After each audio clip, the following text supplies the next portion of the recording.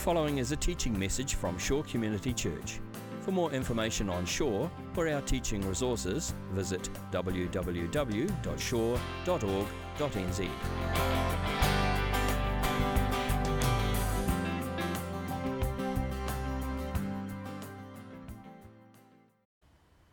This morning we're starting a new teaching series in the book of Acts, and I think this is going to be a good series for us as a church. Acts tells the story of the first 3 decades after the life of Jesus. It's a fascinating time in history and a time that's got a number of parallels with the time that we're living in today. This was a time when the people of God found themselves in a situation of unprecedented change, a time when the old maps that they were using to make sense of life and figure out the world around them were no longer working, and they needed to develop some new maps under the guidance of God for these new times they were living in. And in the same way, here we are today. The old maps that we've been using to try and make sense of life, to try and make sense of church, they no longer seem to be as relevant or as valid in this COVID-19 world that we're living in. And so we are needing to develop new roadmaps for the territory that we find ourselves in now. And this is where I think the book of Acts is going to be helpful for us, both at an individual level, in helping us navigate some of the uncertainties and some of the complexities of life that we're experiencing at the moment, and also as a church community, as we look for the new things that God is doing in this time, the new ways in which the Spirit of God is working, the new opportunities that God is opening up to us, and we seek to follow Him in that. So this morning we're going to start in Acts chapter 1. You've heard part of this passage just read out to you. And we're looking this morning at the story in Acts chapter 1, which is an event that takes place after Jesus has been raised from the dead. So Jesus has lived, he's died, he's been resurrected, and then 40 days after he's raised from the dead, we have this event in Acts chapter 1 where Jesus appears to his disciples and he has a conversation with them, he gives them some final instructions, and then he is taken up to heaven before their eyes. He's taken from earth to heaven.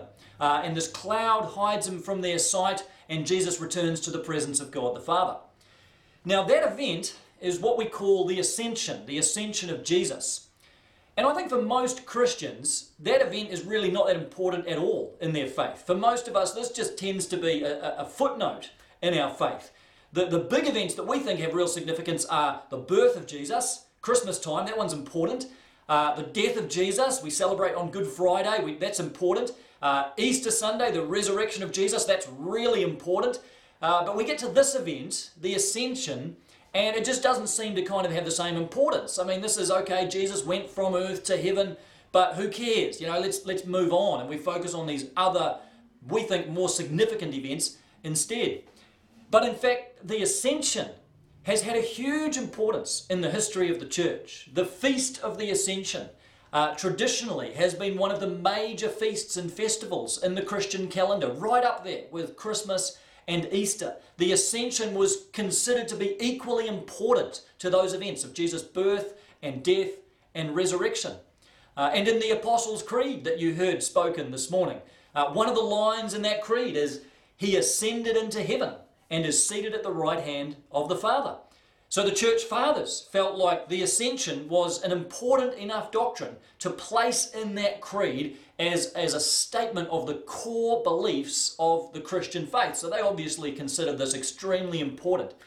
So I want to suggest that the doctrine of the ascension is far more important and significant than we've often recognized, and it has far more relevance and significance for our personal lives than we've often realized. And I want to talk this morning about 3 ways in which the ascension of Jesus is important. And these are 3 ways in which this doctrine of the ascension continues to have ongoing impact and significance for our lives and our church today. So let's look at these 3 things together. In the first instance, the ascension means that Jesus is king. The ascension means that Jesus is king. Now have a look in verse 9.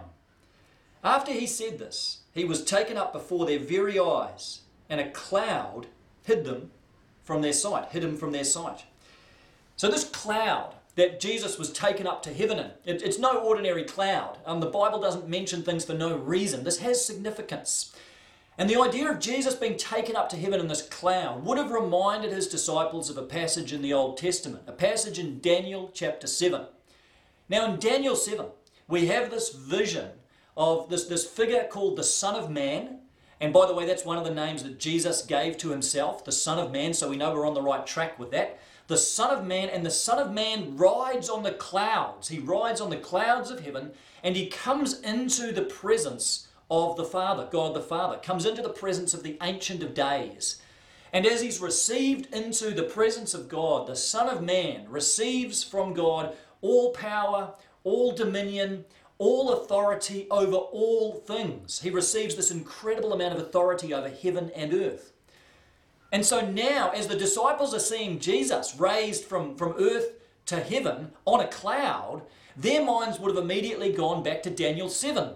And they would have been thinking, this is that vision Daniel spoke of, now fulfilled in Jesus. Now the Son of Man is coming on the clouds. And of course, the part they didn't see is when Jesus came on the clouds into the very presence of God the Father, was received into the presence of God.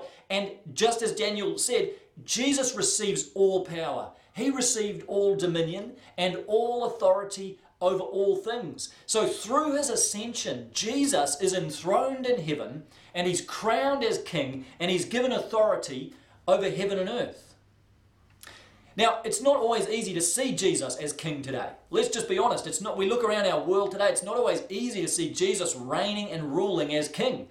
Sometimes the world looks pretty chaotic, as it does now with this global pandemic sweeping the world. It's interesting that the family of viruses that COVID-19 comes from is the coronavirus. And that name, of course, comes from the word corona, the Latin word corona, which means crown. And that was given because of the crown shape of the virus.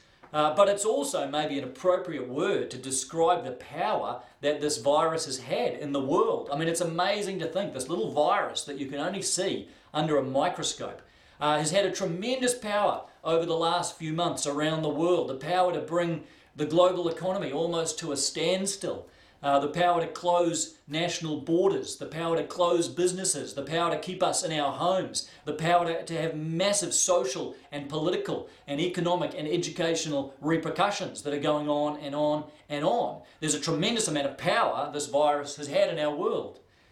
But this is a time when we need to remember that there is another crown. There is another corona, and I don't mean the beer. There is another crown, and this crown is worn by the true King of heaven, Jesus, who sits enthroned at the right hand of the Father. He is the true King. He is the one who wears the true crown and has true authority over all things. So even though we look in our world and we see uncertainty, and we see anxiety, and we see instability, nothing that is happening in our world has usurped the role of Jesus as king.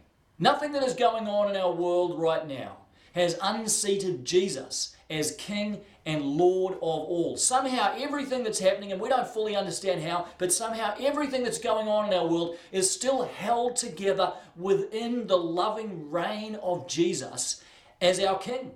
And that doesn't mean that Jesus has caused everything that's happening in the world. It doesn't mean that Jesus has caused this pandemic, that he's orchestrated it. COVID-19 is just simply a natural evil. It's just part of the brokenness and the sinfulness and the fallenness of this world that we inhabit, that God allows to continue for a limited time.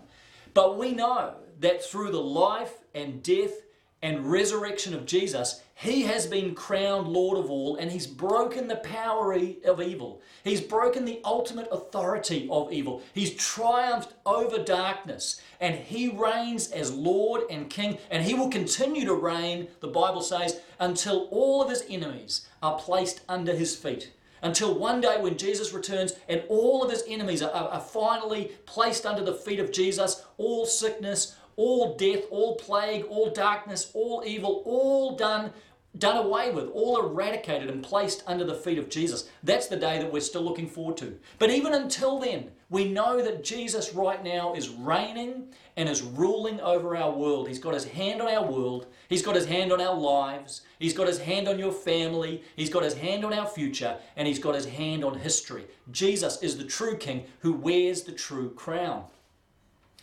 And he's not a king who exists in some far-off realm and stays detached and indifferent to our sufferings. Remember, the crown that Jesus wore while he walked this earth was the crown of thorns. That's the crown that Jesus wears. He entered into this world with us. Jesus, through his life and his death, he entered into our suffering. So he now reigns as this king who shares in the struggles, shares in the sufferings that we go through in life. He feels those with us. He's not distant. He's not unconcerned. He's not removed and detached from us, but he feels the pain that we feel. He was called the man of sorrows. He's carried our pain, and he carries your pain still. He bears the burdens that you're carrying, and he is the kind of king who comes into your situation, who comes right into your experience and walks that road right alongside you. Jesus is the king who's reigning over all, but he is also the king who walks beside us, who has suffered for us, and he suffers with us. He empathizes with us today. That's the kind of king Jesus is. So the fact that Jesus is king comes about because of his ascension. He has ascended from earth to heaven. He is now at the right hand of the Father, and he is reigning and ruling over all things. The ascension is the basis of Jesus becoming king over all. Now, there's a second way in which the doctrine of the ascension is important. Because of the ascension, Jesus is right now interceding for us. Let me read you a verse from Romans chapter 8. Romans 8:34. Who then is the one who God condemns? No one. Christ Jesus, who died, more than that, who was raised to life, is at the right hand of God and is also interceding for us. That's what Jesus is doing right now. To intercede just means to plead somebody's case, to plead somebody's cause on their behalf. And that's the role that Jesus has. You know, sometimes maybe we picture Jesus in heaven not doing a whole lot now, just kind of waiting and hanging out, like kind of the hard work's done for him, and he's just now waiting to get the green light to come back to earth. But Jesus has this active role now. He is engaged in our lives, and he is interceding for us. He's interceding for you. What that means is that Jesus right now is speaking to God the Father on your behalf. He is pleading your cause. He is pleading your case. He is your mediator. He is your high priest. He is your intercessor, and he right now is your champion in heaven who is speaking to God the Father for you. It's an incredible thought to think that Jesus right now is praying for you. That's what he's doing today. Jesus is praying for you. I mean, it's amazing whenever somebody prays for us. You've probably had the experience of somebody saying to you, I'll pray for you. And that's an awesome thing to think that someone else would be praying for us. But sometimes you kind of wonder, are they really going to pray for me? Are they going to forget? And to be honest, I've had times when, I've said I'll pray for someone and I've forgotten to pray for them, or I haven't prayed for them as earnestly as I should. And I'm a pastor, like this is my job. I'm supposed to do these things. But even I don't pray in the way that I'm supposed to pray sometimes. But it's an amazing thought that regardless of how you and I might pray for each other, right now in heaven, Jesus is praying for you. That's true even if you don't believe in Jesus. That's true even if you don't belong to Jesus. He is still praying for you. He's praying that your eyes would be opened to who he is. He's praying that you would come to see who he is and come to know him as a friend and as your king, as your Lord. It means that when you pray, if you do pray, Jesus takes those prayers and he carries them to the Father. He carries them and he makes sure those prayers come right into the throne room of God and are heard. And he takes our prayers, sometimes these stumbling, bumbling, rambling prayers, and he conforms them to the will of God so that we are praying in line with the will of God. And in those times when it's too hard for you to pray, and maybe that's you right now, it's just too difficult, you're struggling too much, you're in too much pain, and there's just some days and sometimes we just can't pray. And in those times, you can know Jesus is still interceding for you. He's praying for you even when you can't pray yourself. You always have an advocate in heaven. You always have a mediator. You always have an intercessor. And it's all because of the ascension of Jesus. He's been raised to the Father's right hand, and his primary role now is interceding and praying for you. That should give us some hope, some encouragement, some comfort in our lives, shouldn't it? So, the ascension means that Jesus is king, And the ascension means that Jesus is interceding for us right now. And then there's a third way that the doctrine of the ascension is important. The ascension means that we have ascended with Christ.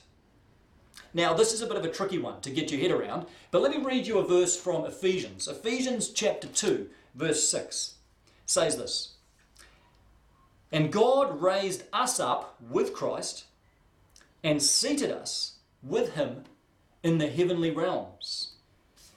Now, that's something that has happened to you already if you're a follower of Jesus, if you're a Christian. This is written in the past tense. This is something God has already done. This is not about one day when you die going to heaven. This is something that has already happened for you. If you're a follower of Jesus, when you became a Christian, God raised you up, in a sense, with Jesus, and he seated you with Christ in the heavenly realms. Now, this is a strange thought because right now you're seated here on earth. You're seated in your living room. You're seated at home watching this. But in another sense, in a spiritual sense, positionally before God, where are we right now? We are seated in the heavenly realms in Christ Jesus. And that's because when you become a Christian, your identity gets placed into the identity of Jesus, so that everything he has and everything that he's done becomes yours, and you share in that. His death becomes your death. His resurrection becomes your resurrection. And his ascension becomes your ascension. Just as Christ ascended from earth to heaven, now, spiritually speaking, we have ascended from earth to heaven. And just as Christ is now seated at the right hand of the Father, we are seated at the right hand of the Father in Christ. And the wonderful thing is that our position there before God doesn't depend on our obedience, doesn't depend on how good or bad I am, doesn't depend on how many points I manage to clock up or how much of a virtuous life I live. It's not my obedience that got me there. It's Jesus' obedience. It's his faithfulness. Jesus is seated there. That's why I'm seated there. So he's taken me there, and it will be Jesus who keeps me there.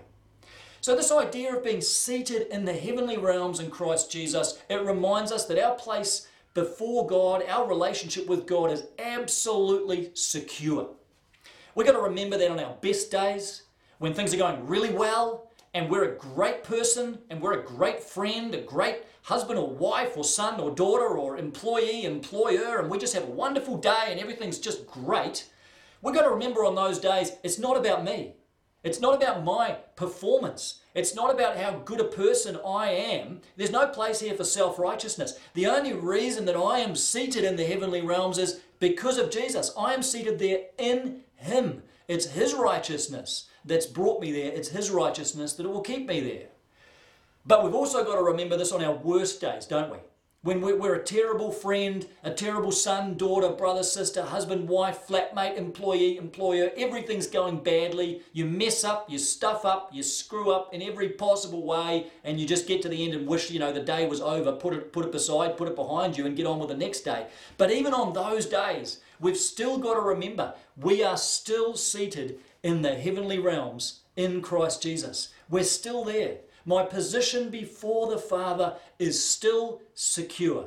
Because I'm in Jesus and he is seated there, I am seated there. We need to be encouraged with that truth, especially those of you that are still on that treadmill of thinking that your relationship with God is somehow based on your spiritual performance, whether it's good or whether it's bad. If you're on that treadmill, it's time to get off. It's time to switch the treadmill off and trust fully in the finished work of Jesus Christ for you. You can trust that if you belong to Jesus, you right now are seated in the heavenly realms in Christ Jesus. This truth was beautifully put to words and music by the hymn writer Christopher Wordsworth, who says this: "Thou hast raised our human nature on the clouds to God's right hand. There we sit in heavenly places, there with thee in glory stand. Jesus reigns, adored by angels. Man with God is on the throne. Mighty Lord, in thine ascension, we by faith behold our own. Because Christ has ascended, we have ascended with him in glory, and we're seated with him right now in the heavenly realms. So I pray that this doctrine of the ascension, this event of Jesus ascending from earth to heaven, would no longer be for you just some minor little footnote in your faith. I pray that you would be able to recover the importance of this truth and that it would be a vital and vibrant part of your life. I pray that through the ascension you would see Jesus reigning and ruling as King, that you'd be able to see him as the Lord of this world, the one who wears the true crown, and you'd be able to bring your life under his kingship and submit yourself to his rule, even in the midst of the craziness in our world right now. I pray that through the ascension you'd come to appreciate all the more that Jesus right now is interceding for you, that he's praying for you, that he cares about you, and he's carrying your burdens to the throne room of God. I pray that would breathe some encouragement and some hope into your life today. And I pray that through this doctrine of the ascension, you'd appreciate all the more that if you belong to Jesus, you have shared in his ascension. And right now, your place with the Father is secure because you're seated in the heavenly realms in Christ Jesus. I pray that the truth of Christ's ascension would come alive in your heart and in your life.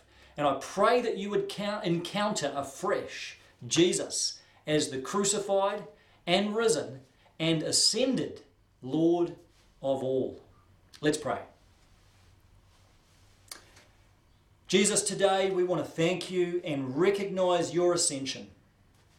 And just like those disciples, Jesus, we picture you riding on the clouds and coming into the very throne room of the Father, enthroned and received as the true King and Lord of all. We thank you, Jesus, that in spite of what we see in our lives sometimes, in spite of what we see in our world sometimes, that you are on the throne, that you are reigning, that you are ruling, and that you are interceding for us right now, taking up our cause with the Father. Lord Jesus, we pray that we would know you not in this distant and detached and formal kind of way, but that we would know you as the risen and ascended Lord and as our friend, because we know, Jesus, that's how you want to be known. That's how you desire us to connect with you, as our friend, as our elder brother, in a sense. So draw us to yourself this morning, Jesus. We thank you you're alive. We thank you that you're here with us in every home of every person who's watching this right now. You are there, Jesus. You are present, you are powerful, and you are working. So continue working in our lives, in our church, and in our world. We thank you, Jesus, and it's in your name we pray. Amen. This has been a teaching message from Shore Community Church.